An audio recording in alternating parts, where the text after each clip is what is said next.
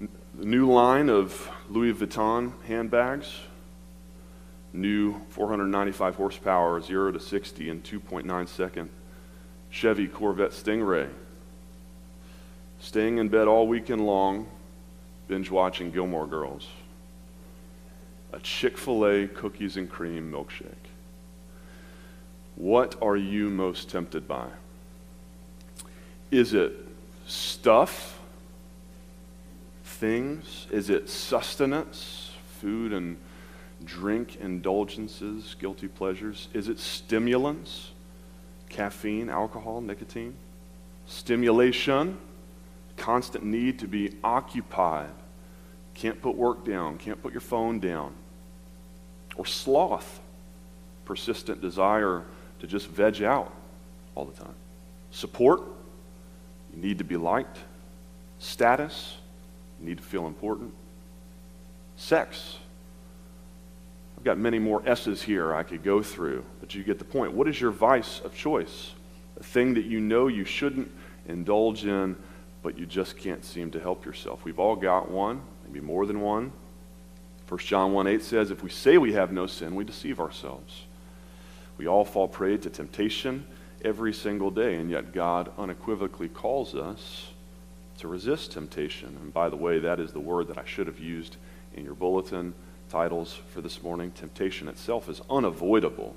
You won't avoid it, but we will be tempted in this life. The question is, will we resist it, or will we give in to it? James 1:12 says, blessed is the man who remains steadfast under trial. For when he has stood the test, he will receive the crown of life which God has promised to those who love him. And that's really what temptation boils down to at the heart of it. It's a battle of competing loves, to resist the temptation to materialism, spending all my money on myself. I've got to love others enough to be generous with my resources. To resist the temptation to eat a Chick-fil-A milkshake every day, but Sundays. I've got to love my kids enough to want to stick around until their high school graduation before I clog all my arteries. Do I love God in intimacy with him more than this worldly temptation at hand, whatever it may be? This morning we're back in the book of Genesis, chapter 39. If you want to turn there in your Bibles, if you don't have a Bible, we would love to give you one of those as well at the info bar. We're talking this morning about temptation. Last week in chapter 38, we observed a great example of how not to resist temptation in the life of Judah, Israel's fourth oldest son. But in chapter 39, his younger brother Joseph is going to offer us a more positive example and 9 practical tips for resisting temptation. And I'll just warn you up front, if last week with Judah and Tamar was like an episode of Jerry Springer, we said, this story, Joseph and Mrs. Potiphar, could be straight out of Desperate Housewives. Mrs. Potiphar was the original Desperate Housewife. Once again, the story isn't just practical, it's also prophetic. So if you walk away this morning with nothing more than a pep talk to go and be like Joseph, I would be setting you up as a pastor for utter failure. Because the truth is, you can win 1,000 battles over temptation this week. But if you slip up and you lose just one, the Bible says now you're totally disqualified from eternal life on your own merit. A 1,000 win, 1 loss record in God's perfection means you miss the playoffs. You miss heaven. Heaven is a perfect place for perfect, sinless people. So friends, you and I, this morning, we need more than just a good example for resisting sin. We need an emancipator to free us from sin's grip on our hearts. We don't just need a model of righteousness. We need a mediator to impute his righteousness to us when we have none of our own. And praise God, this story of Joseph is not just practical, it's prophetic. It prophetically foreshadows a better Joseph to come. One who wouldn't just run away from the clouds of temptation, but who faced the storm, who endured it, and who conquered it, so that he might fill us with his very own power over temptation and sin. So would you stand with me once again? We're going to read the story out loud together. I'll read it for us. The ESV translation, Genesis chapter 39, the whole thing, verses 1 through 23. Hear the word of the Lord. Now Joseph had been brought down to Egypt, and Potiphar, an officer of Pharaoh, the captain of the guard, an Egyptian, had bought him from the Ishmaelites who had brought him down there. The Lord was with Joseph, and he became a successful man, and he was in the house of his Egyptian master. His master saw that the Lord was with him, and that the Lord had caused all that he did to succeed in his hands, and so Joseph found favor in his sight, and attended him. And he made him overseer over his house and put him in charge of all that he had. From the time that he had made him overseer in his house and over all he had, the Lord blessed the Egyptian's house for Joseph's sake. The blessing of the Lord was on all that he had, in house and in field. And so he left all that he had in Joseph's charge. And because of him, he had no concern about anything but the food he ate. Now Joseph was handsome in form and appearance. And after a time, his master's wife cast her eyes on Joseph and said, "Lie with me." But he refused and said to his master's wife, "Behold, because of me, my master has no concern about anything in his house. He's put everything that he has in my charge. He's not greater in this house than I am, nor has he kept back anything from me except you, because you're his wife. How then can I do this great wickedness and sin against God?" And as she spoke to Joseph day after day, he would not listen to her, to lie beside her, or to be with her. But one day, when he went into the house to do his work, and none of the men of the house was in there, she caught him by his garment, saying, "Lie with me." But he left his garment in her hand and fled and got out of the house. And as soon as she saw that he had left his garment in her hand and had fled out of the house, she called to the men of the household, said to them, "See, he has brought among us a Hebrew to laugh at us. He came in to lie with me, and I cried out with a loud voice. And as soon as he heard that I lifted up my voice and cried out, he left his garment beside me and fled and got out of the house." Then she laid up his garment by her until his master came home. And she told him the same story, saying, "The Hebrew servant who you have brought among us came in to me to laugh at me. But as soon as I lifted up my voice and cried, he left his garment beside me and fled out of the house." As soon as his master heard the words that his wife spoke to him, "This is the way your servant treated me," his anger was kindled. And Joseph's master took him and put him in prison, the place where the king's prisoners were confined, and he was there in prison. But the Lord was with Joseph and showed him steadfast love and gave him favor in the sight of the keeper of the prison. And the keeper of the prison put Joseph in charge of all the prisoners who were in the prison. Whatever was done there, he was the one who did it. The keeper of the prison paid no attention to anything that was in Joseph's charge because the Lord was with him. And whatever he did, the Lord made it succeed. This is the word of the Lord. Let's pray. Father, we thank you once again for your word. We thank you for a lamp unto our feet, a light to our path, for showing us the way to resist temptation, for providing such a model for us, the life of Joseph. God, we confess this morning we need more than just a model. We need more than just an example. We need a Savior, because we fall short every week, every day.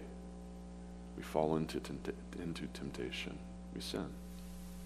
We slip up. We fall short again. And we need forgiveness. We thank you this morning that your word and this faith, Christianity, it's not just a list of practical tips. Go do this. Be a better person. That you offer us grace this morning, mercy. That yes, you call us to a different kind of life, and yet you comfort us with the knowledge that even when we fall short,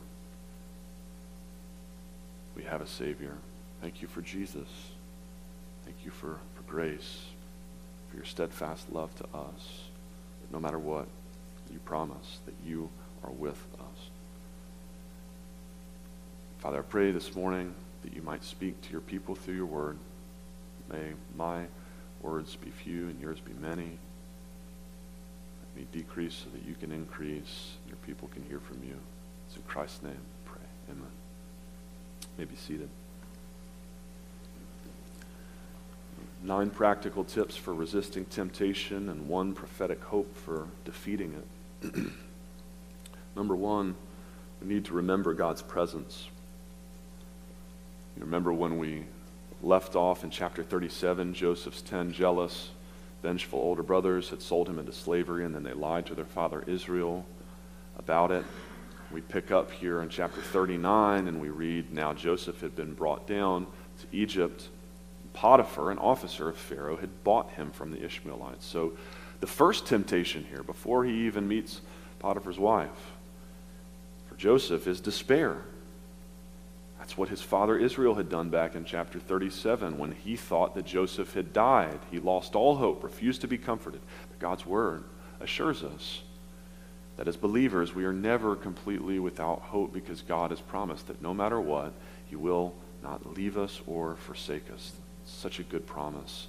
And we read in verse 2, sure enough, the Lord was with Joseph and he became a successful man, even as a slave. Joseph had every reason to whine and complain, to blame his brothers, to even blame God. God, how could you? Why me, God? But instead, Joseph assumes that if God has got him in slavery all the way down here in Egypt, it must be for a good reason, even if he's not sure what it is yet. And Joseph decides that come what may, God's presence with him is going to be enough for him. Is that true of us this morning? When we are tempted, do we remember that God is with us? And is God enough for us? God's presence, it means 2 things to us practically. It should mean 2 things. First, that God is sufficient. In the moment of temptation, we need to ask ourselves, do I need that expensive new pair of shoes? Do I need that second glass of wine? Do I need that like on Facebook in order to be happy? Or is God enough for me? And secondly, even more significantly, God's presence proves that God is sympathetic. He's not just sufficient, he's sympathetic. The Lord was with Joseph in Egypt, but in an even more powerful and personal way, God came to be with us, Emmanuel, in the person of Jesus. Hebrews 4:15 assures us that we do not have a high priest who is unable to sympathize with us in our weaknesses, but one who in every respect has been tempted as we are, yet without sin. 1 Corinthians 10:13 says, no temptation has overtaken you that is not common to man. But not only is every temptation that you and I face common to man, to humanity, it's common to the Son of Man as well, to Jesus, the Son of God. You think that Jesus wasn't tempted to cut corners at work? Think Jesus wasn't tempted to visit the town brothel? To share the latest gossip to prove that he was in the know? Jesus was tempted in every respect, just like you and I are, yet without sin. Moreover, Hebrews 2:18 promises us that because he himself has suffered when tempted, he is able to help those who are being tempted. God was so sympathetic to our plight. He so desired to help us because of the great love with which he loved us, that he allowed his only son Jesus to suffer on the cross in order to provide a way of escape for you and me when we are tempted. And the rest of 1 Corinthians 10:13 declares, but God is faithful. He will not let you be tempted beyond your ability, but with the temptation, he will also provide a way of escape that you may be able to endure it. That is what God's presence with us in our temptation means for you and me practically. He's sufficient and he's sympathetic. Number two, an excellent way to resist temptation is by enjoying God's blessings. Enjoy God's blessings. Verse 3 states that the Lord caused all that Joseph did to succeed in his hands. Potiphar made him overseer of the house, put him in charge of all that he had, and the blessing of the Lord was on all that he had. That's the first reason that Joseph gives Potiphar's wife in verses 8 and 9 why he won't sleep with her. He says, my master, not just your husband, but my heavenly master, God, they've both blessed me abundantly. I've got a good life here in Egypt. And I would have to be an idiot to throw all that away for a few moments' pleasure in the sack with you. I confessed my sin struggle to you all last week. My past, pornography, lust, sexual addiction. These days, when I'm tempted to click on something I shouldn't, to indulge a thought, an urge that I shouldn't, I've got to remind myself, I've got a beautiful wife, I've got a beautiful life, a beautiful family who love me for some reason, despite my sin. I would have to be an idiot to risk all of that, all the blessings that God has brought graciously into my life in spite of me, the love and trust and intimacy I share with my wife. I'd be a fool to compromise that. If you enjoy the purse you've got, you won't need the new $2,000 one. If you enjoy the life you've got, the car you've got, you won't need the Corvette. If you enjoy the life you've got, you won't want the fake Instagram filtered one that your friends post all over their newsfeed. 1 Timothy 6:6 says there is great gain in godliness with contentment. There's a reason that the Bible marries those two things, godliness and contentment, because one of the keys to godliness, to holiness, to resisting temptation, is learning to be content with what God has already blessed you with. Enjoy God's blessings. Number 3, to resist temptation, we need to pursue God's calling. Verse 6 says, Potiphar left all that he had in Joseph's charge. It's the second reason that Joseph offers Mrs. Potiphar for not sleeping with her in verse 8. Your husband has put everything in my charge. He says, lady, I've got a job to do. I've got responsibilities around this place. I don't have time for distractions. My master is counting on me. He's got a calling. What's true in soccer is true in the fight against temptation. The best defense is a strong offense. The best way to keep the ball out of your net is by keeping it on your opponent's end of the field all game. If you have radically committed yourself, if you are pouring your whole heart, mind, soul, and strength into making disciples, teaching them to observe all that Christ has commanded us, then you're simply not going to have time to waste all weekend long playing the new Call of Duty. You're not going to be tempted to fight fake wars on a silly screen because you're going to be too busy fighting real wars, spiritual battles in the heavenly places in real life with people's eternities hanging in the balance. Is that not exciting enough for us? Like that a majority of the people that you and I interact with on a daily basis, if they die tomorrow, are going to hell. But you and I possess the cure for their terminal illness, and we get opportunities every single day to try and help them realize it, their need for the cure, their need for a Savior, to tell them about Jesus and what He's done for them, to pray for them, that God would wake them up. God has included us in the greatest story ever told, the greatest mission ever launched, the rescue operation to save sinners from hell. Are we going to get that much drama out of whatever TV show we're binge watching right now? Idle hands are the devil's workshop. Proverbs 18:9 declares, whoever is slack in his work is a brother to him who destroys. Boredom and sin go hand in hand. They're twins.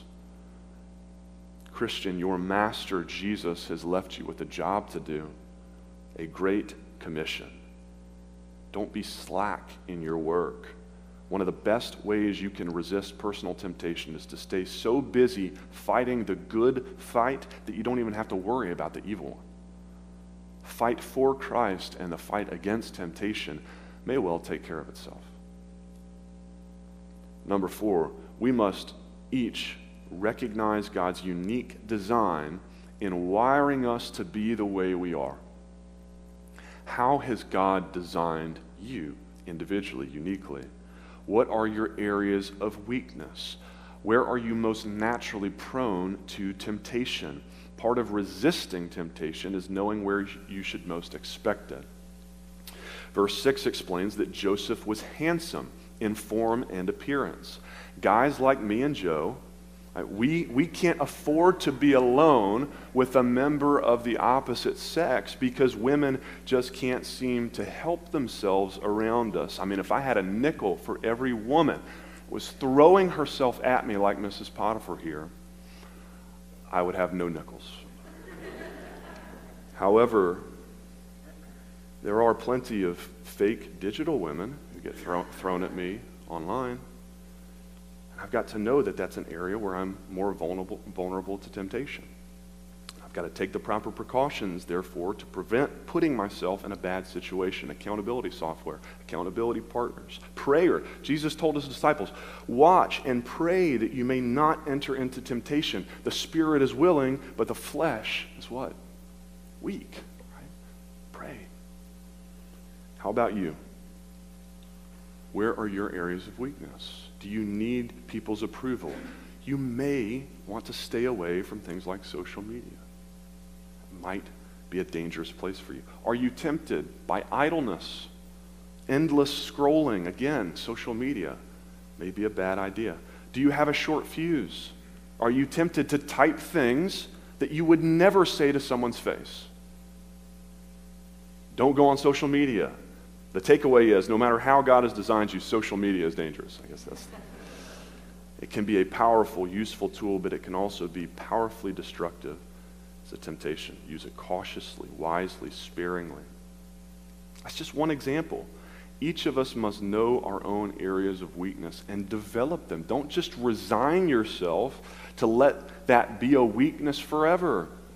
I have a pastor friend who took a personality test years ago, and it revealed that he had a temptation, a tendency toward domineering, toward bullying and browbeating others into getting his way. And God used that to open his eyes to a weakness. And so he confessed and he repented of it, and he began praying, God, would you change me? Would you grow me in this area? I don't want to be like that. And he told me he retook the same test a few years later, and his personality had literally changed.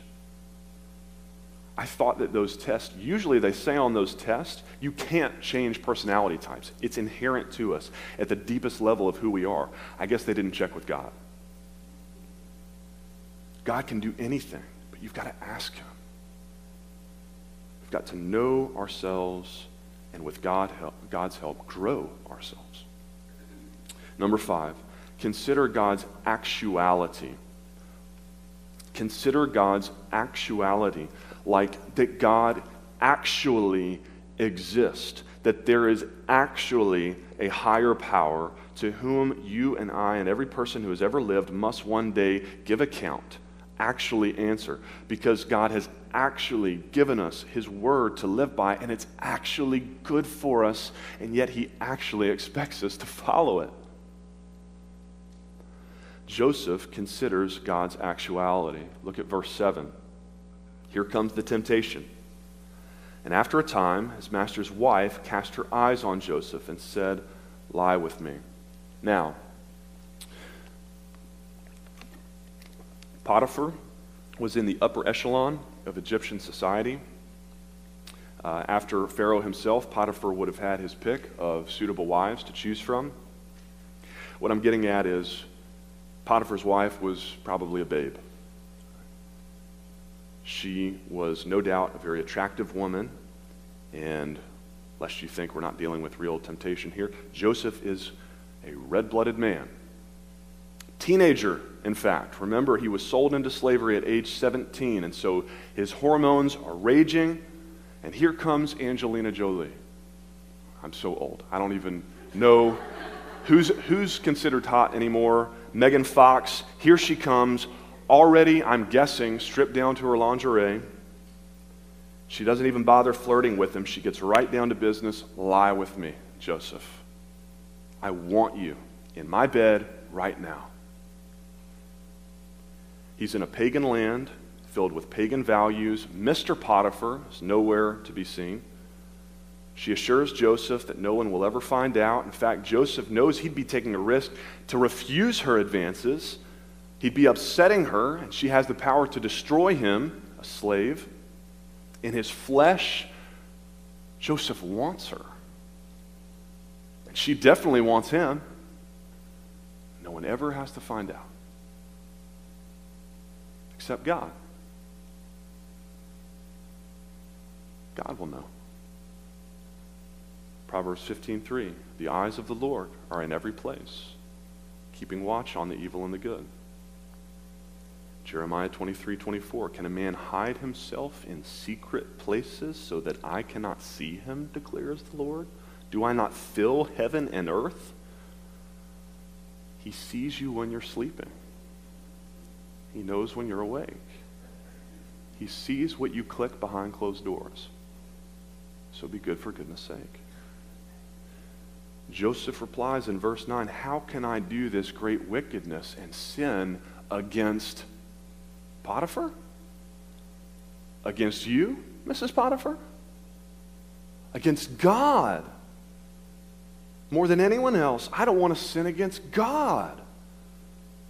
King David, after David fell prey to temptation, similar story, you may remember. David noticed Bathsheba bathing on her roof. She's another babe next door. He sent for her. He slept with her. He impregnated her.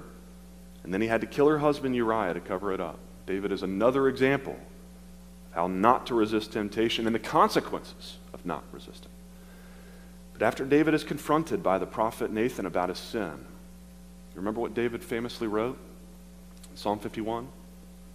He said, I know my transgressions and my sin is ever before me. Against who? You and you only, O God, have I sinned. Uriah may beg to differ, but David's point is that ultimately all sin is first and foremost an affront to God, to God's perfect character, to God's righteous law, to God's good design for us.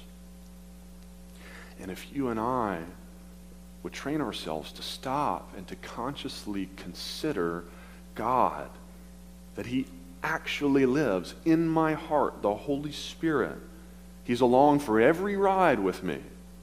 If we considered God before every thought, every word, every decision, every action, how would it change the way we live? We need to consider God. Number 6, we need to avoid God's adversary. An adversary is a person, group, or force that opposes or attacks. Mrs. Potiphar, she opposes God's law here, and she attacks Joseph in the process. How does a believer deal with such a person? We're called to avoid them. Verse 10, as she spoke to Joseph day after day, this wasn't a one-time thing. He would not listen to her, to lie beside her, or to be with her. She sexually harasses him day after day. Who knows how long this goes on? And she starts to vary her tactics. Some days, she's trying to convince him, just lie beside me. You see that? Lighten up, Joseph. Listen, we don't have to do anything. Just lay down next to me. Let me give you a foot rub. You're on your feet all day, running the house. You deserve it. You've earned it. Other times, she gets impatient and she goes, once again, with the more direct attack. Be with me. He walks in his bedroom. She's already disrobed, waiting for him on the bed. But day after day, it says he would not even listen to her. He gives no ear to her advances. Ephesians 4:27. Don't give the devil a foothold. It was David's problem. David's whole sin sequence that ended in adultery and murder. Do you remember how it started? Remember, an affair doesn't start in the bedroom. Things went awry long before he ever saw Bathsheba on the rooftop. 2 Samuel 11:1 says, in the spring of the year, the time when kings go out to battle, David sent Joab. And it's all downhill from there. David's the king. He's supposed to be out at battle with his troops. But instead, David decides he's going to sit this one out. I mean, after all, I've slayed thousands of Philistines. I've paid my dues. I've earned a little break. Scripture warns us against taking breaks in the fight against temptation, because our adversary doesn't take breaks. That's the thing. The Bible says your adversary, the devil, prowls around like a roaring lion, 1 Peter 5:8, seeking someone to devour. You and I have a much greater adversary than Mrs. Potiphar, than pornography, than materialism, greed, envy, lust, pride, sloth, slander, hypocrisy, whatever your vice. They're all just pawns of a real adversary lurking behind the scenes. And he, Satan, will use any means necessary to bring Joseph, to bring me, to bring you, to bring every believer down. That is his complete MO, to devour us. And so Scripture exhorts us, resist him, firm in your faith. Be sober-minded, be watchful, expect Satan to attack you, expect temptation, and resist it. Avoid it whenever possible, altogether. Avoid it. How did Christ teach us to pray? And lead us not into temptation, but deliver us from the evil one. Father, would you spare us from temptation? We don't even want the chance to sin against you. But if you can't avoid it altogether, then number 7, flee temptation. Flee things that are in opposition to God. Verse 11, run for your life. But one day when Joseph went into the house to do his work, none of the men of the house was there in the house. She caught him by the garment. Now, harassment has turned into sexual assault, saying, lie with me. But he left his garment in her hand and fled and got out of the house. What would it look like for you to flee temptation? Fast forwarding through the sex scene, avoiding the public pool. When the girls start dishing on the latest gossip, you simply walk out of the room. Maybe it means finding new friends altogether. You can't hang out with your old party crew anymore. Maybe it means taking a time out in the middle of the argument, telling your spouse, you know what, I just need a minute to cool off so I don't sin in my anger, say something I regret later. Deleting that app, canceling that subscription, turning off the news. Remember, God has promised to provide a way of escape from temptation, but we still have to take it. He's gonna provide an exit door, but you've got to walk out it. 2 Timothy 2:22 says, flee youthful passions and pursue righteousness. And here's God's promise if we do. James 4:7, submit yourselves therefore to God, resist the devil, and he will flee from you. If you flee from Satan long enough, far enough, consistently enough, he is going to start fleeing from you. Because Satan is not omnipresent. He's not omnipotent. Satan's got limited resources to work with, so he's not going to keep wasting them on you if he never makes any headway with his attempts to tempt you. Flee the adversary. Mortify your flesh. And number 8, trust God's providence. Mrs. Potiphar, she finally gives up. She is insulted. She is mad. Joseph, if I can't have you, I'm going to have your head. And now she's got the evidence too. She says, look, his garment. She calls the other servants in. She spins her lie. He sexually assaulted me. Verse 16, they wait for Potiphar to come home. Poor Joseph, still outside in his birthday suit, just waiting. Verse 17, she tells her husband the same lie. And verse 19, his anger was kindled. And what does Joseph do? That whole time, what does Joseph say? Not a word, right? Not a word. Like Jesus, like a lamb led to the slaughter, he's silent through his trial. I heard John MacArthur speak at a pastor's conference once. He led a breakout session on enduring hardship in the ministry, and he shared stories of all the congregants, all the elders over his 50 years of pastoring who've come after him, tried to get him fired. And when he was asked how he responded, he said, I didn't. He said, I let my preaching, my teaching, my pastoring, my shepherding, my actions do the talking for me. He said, live your life, do your ministry in such a way that you don't have to make a defense. Leave it in God's hands. Trust God's providence. Joseph went from being the favorite son on top of the world to being a slave. Now he's gone from being in charge of the palace to being in prison. And through it all, the one constant is what? God. God never left him. God never stepped off his throne. The nations rage, kingdoms rise and fall. Only one thing remains through it all: the Ancient of Days. He's the one constant. None of this caught God by surprise. And by the way, that's true even of the temptations that we endure. None of our temptations catch God by surprise. In fact, while God does not tempt us himself directly, he does allow us to be tempted, to be tested for the purpose of our sanctification. James 1:2-4, count it all joy, my brothers, when you meet trials of various kinds, for you know that the testing of your faith produces steadfastness. And let steadfastness have its full effect, that you may be perfect and complete, lacking in nothing.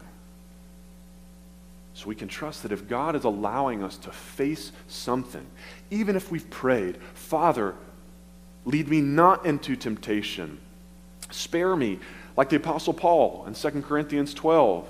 He said, 3 times I pleaded with the Lord to remove this thorn that he put in my flesh, this temptation. But God said, my grace is sufficient for you, for my power is made perfect in your weakness.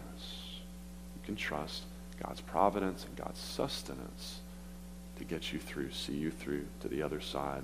And that means, lastly, that even while we await final deliverance, number 9, we can hope in God's redemption. We have hope in God's redemption. The chapter ends with the 2 greatest words in all of Scripture. But God. But God. Verse 21. But the Lord was with Joseph. He's still with Joseph. The God of the palace is the God of the prison. The God when you're a son is a God when you're a slave.